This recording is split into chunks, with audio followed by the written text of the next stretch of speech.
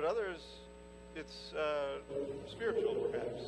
Getting into Scripture and perhaps saying your resolution is, I'm going to read through all of Scripture this year, and setting out on a journey to do so, whether it's from page 1 to the end, or if it's just skipping around in different books. So we're going to actually begin a series that's on some of the difficult parts of Scripture. We called it Hard Sayings, but it's actually based on a little bit on a book called How Not to Read the Bible by Dan Kimball.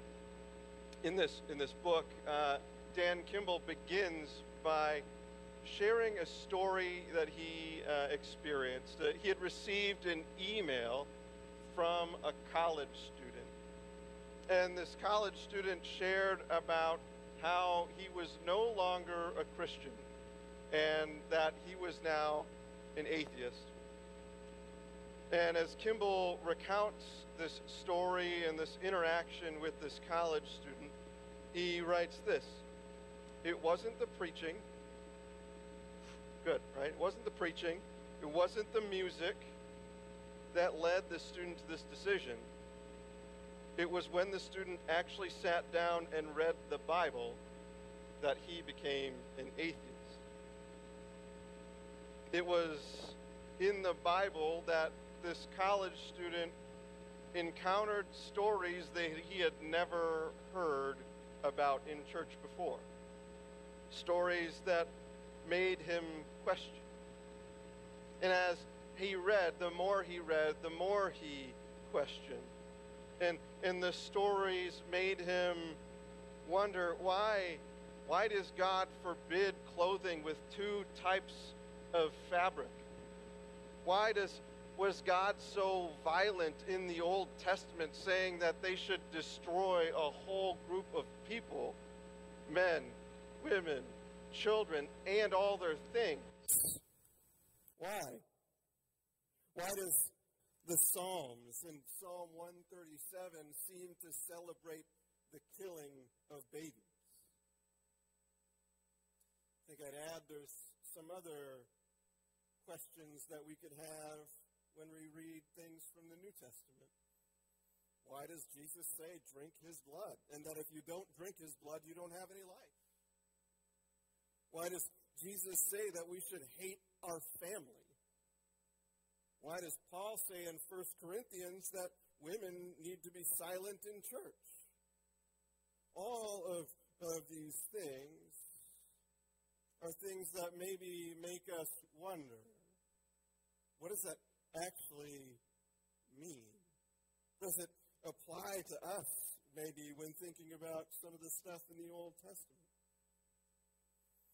If we read Scripture in a very cynical way, we could have this thought, which comes from atheist Richard Dawkins. He says this: the God of the Old Testament is, I think I have this actually on screen. There we go. The God of the Old Testament is arguably the most unpleasant character in all of fiction. Jealous and proud of it. A petty, unjust, unforgiving control freak. A vindictive, bloodthirsty ethnic cleanser. A misogynistic, homophobic, racist, infanticidal, genocidal. You'll see ... because he had other words that I had no idea what they meant. Sadomasochistic, capriciously malevolent bully. And maybe you, like I, need to go get a dictionary and find out what some of these things mean. But sometimes when people read Scripture, they come away with it with a different type of view of who God is and what he is here to do. Maybe you and I, we've encountered verses within Scripture, and it's caused us to question. So we're going to take some time as we begin this new year to look at a series looking and trying to understand those difficult passages. There's a verse in Scripture that says, all Scripture is God-breathed and profitable for teaching and for reproof And if we believe that that verse is true, then well, all of those difficult areas, those areas that talk about a violent God, those areas that talk about laws that maybe seem odd and weird, they must have some way of speaking into our life. There must be some aspect of transformation that God has for us in those words of Scripture, even for us today. So as we begin, I'm going to share a video which is roughly about 15 years old. There was this show called The West Wing, and it followed a presidential character, and we're going to watch a section where this president character is asking some questions of this other individual who happens to be a doctor, and they're questions related to the use of the law in Scripture. So why don't we watch that video now? Forgive me, Dr. Jacobs. Are you an MD? A PhD. A PhD? Yes, sir. In psychology? No, sir. Theology? No. Social work? I have a PhD in English literature. I'm asking because on your show people call in for advice and you go by the name Dr. Jacobs on your show, and I didn't know if maybe your listeners were confused by that and assumed you had advanced training in psychology, theology, or healthcare. I don't believe they are confused, no, sir. Good. I like your show. I like how you call homosexuality an abomination. I don't say homosexuality is an abomination, Mr. President. The Bible does. Yes, it does. Leviticus 18:22. Chapter and verse. I wanted to ask you a couple of questions while I had you here. I'm interested in selling my youngest daughter into slavery, as sanctioned in Exodus 21:7. She's a Georgetown sophomore, speaks fluent Italian, always cleared the table when it was her turn. What would a good price for her be? While thinking about that, can I ask another? My chief of staff, Leo McGarry, insists on working on the Sabbath. Exodus 35:2 clearly says he should be put to death. Am I morally obligated to kill him myself, or is it okay to call the police? Here's one that's really important, because we've got a lot of sports fans in this town. Touching the skin of a dead pig makes one unclean, Leviticus 11:7. If they promise to wear gloves, can the Washington Redskins still play football? Can Notre Dame? Can West Point? Does the whole town really have to be together to stone my brother John for planting different crops side by side? Can I burn my mother in a small family gathering for wearing garments made from two different threads? Think about those questions, would you?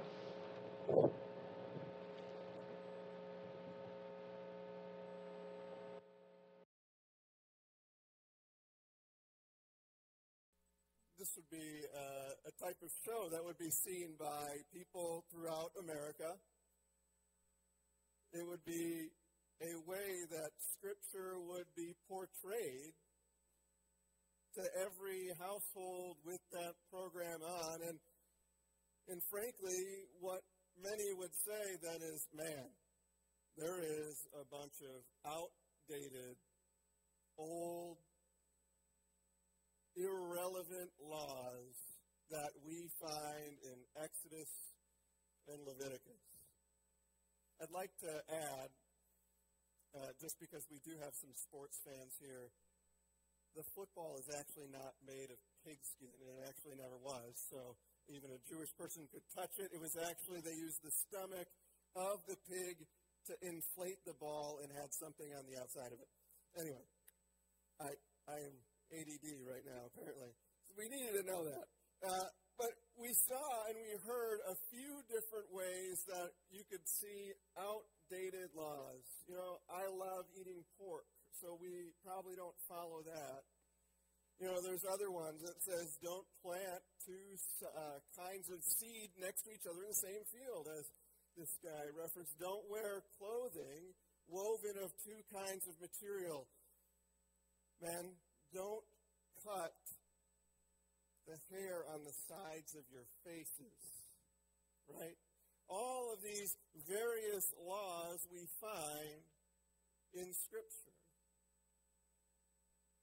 Why? What type of transformation is going to come to us by reading these various types of laws. Well, I'm going to invite us to think about a couple principles that we should have when we read Scripture. And we're going to do this before we get into our text today. First, if we can get there, it's not going. The first one is that we need to remember that the Bible is a collection of books. The second is that we need to remember that the Bible is written for us, but not to us. There's a difference. There's a difference having something written for us and written to.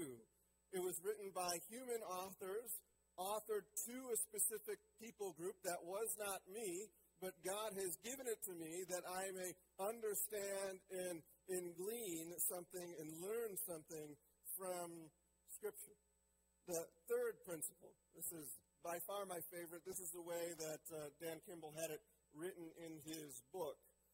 Never read a Bible verse. Now, that might seem kind of odd. Never read a Bible verse.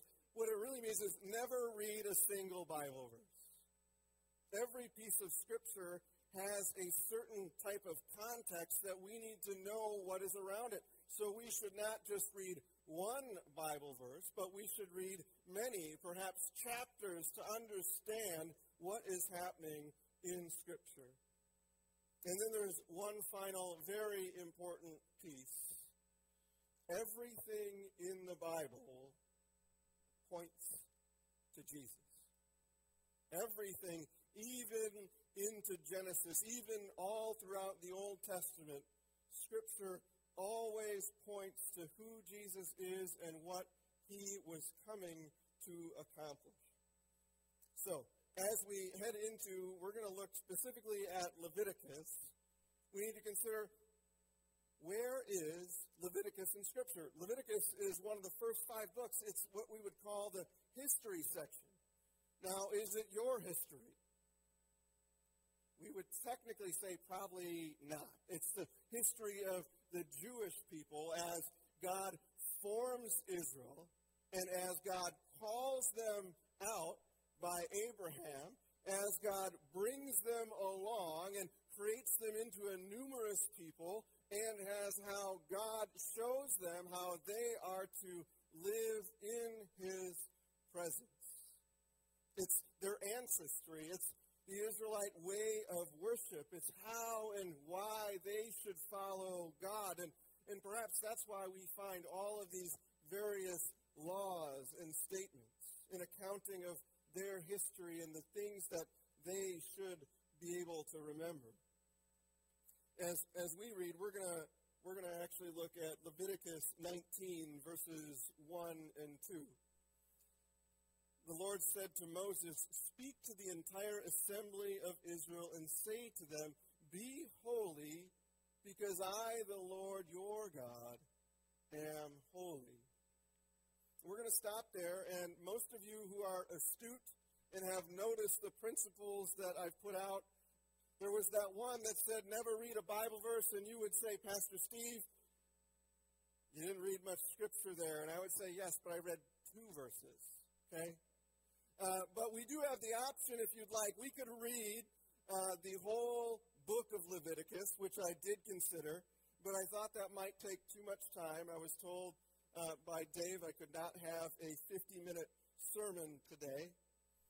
But when we think about these words and we think about the surrounding area, which is the law that God has given his people, we see that this verse 2 of Leviticus 19 is perhaps the purpose of these laws. Be holy, because I, the Lord your God, am holy. It gives us context for the law. It would help us understand why Israelites are not supposed to plant perhaps 2 seeds next to each other in the same field. Maybe why they should not cut the sides of their beard. Maybe it would understand why they're not to have tattoos on their body, or that they should touch pigs, or that they should wear clothes with two different types of thread. Now, I apologize if that's important to you. If any of you have a Princeton shirt that we gave out several months ago, you probably don't want to wear that anymore, because that's actually two different types of thread. But I don't think that that actually is something that we necessarily are worried about. I'm sure if we looked at our clothing this morning, maybe we'd find multiple types of thread. But why? Why are these here? Well, most of these are ceremonial laws. There's different type of law that we find in Scripture in Exodus and Leviticus, and some of them that we find are of the ceremonial nature. They're the laws that the people would follow so that they could draw near to God. They're the laws that they wanted to be aware of, the touching of things that would cause them to be unclean, because if they became unclean, then they could not go and approach God, because it is God who is holy. Be holy, for I, the Lord, am holy. The laws were put in a way so that God could have a relationship with his people. We find that throughout Leviticus, like chapter 17 through chapter 27, we find all of the ways that God asked his people to live in holiness, to live in ways that allow them to be in relationship with him. The rituals needed for worship.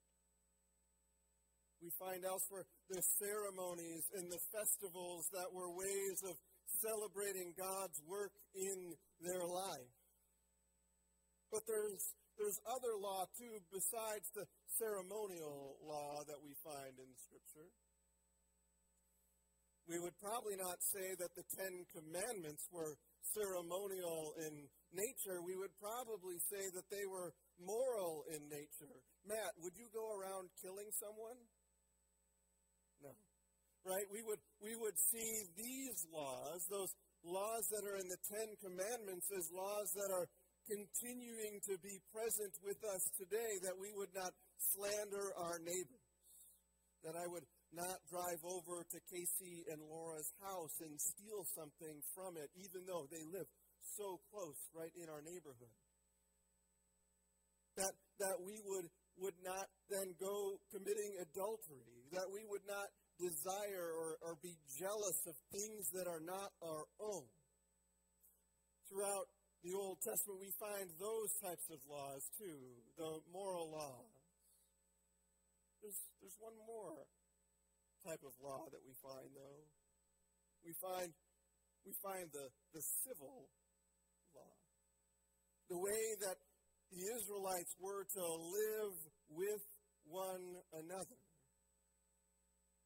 The laws that shared how they should leave the four corners of their fields unharvested, so that people who were in need could go to those four corners and have enough food to eat.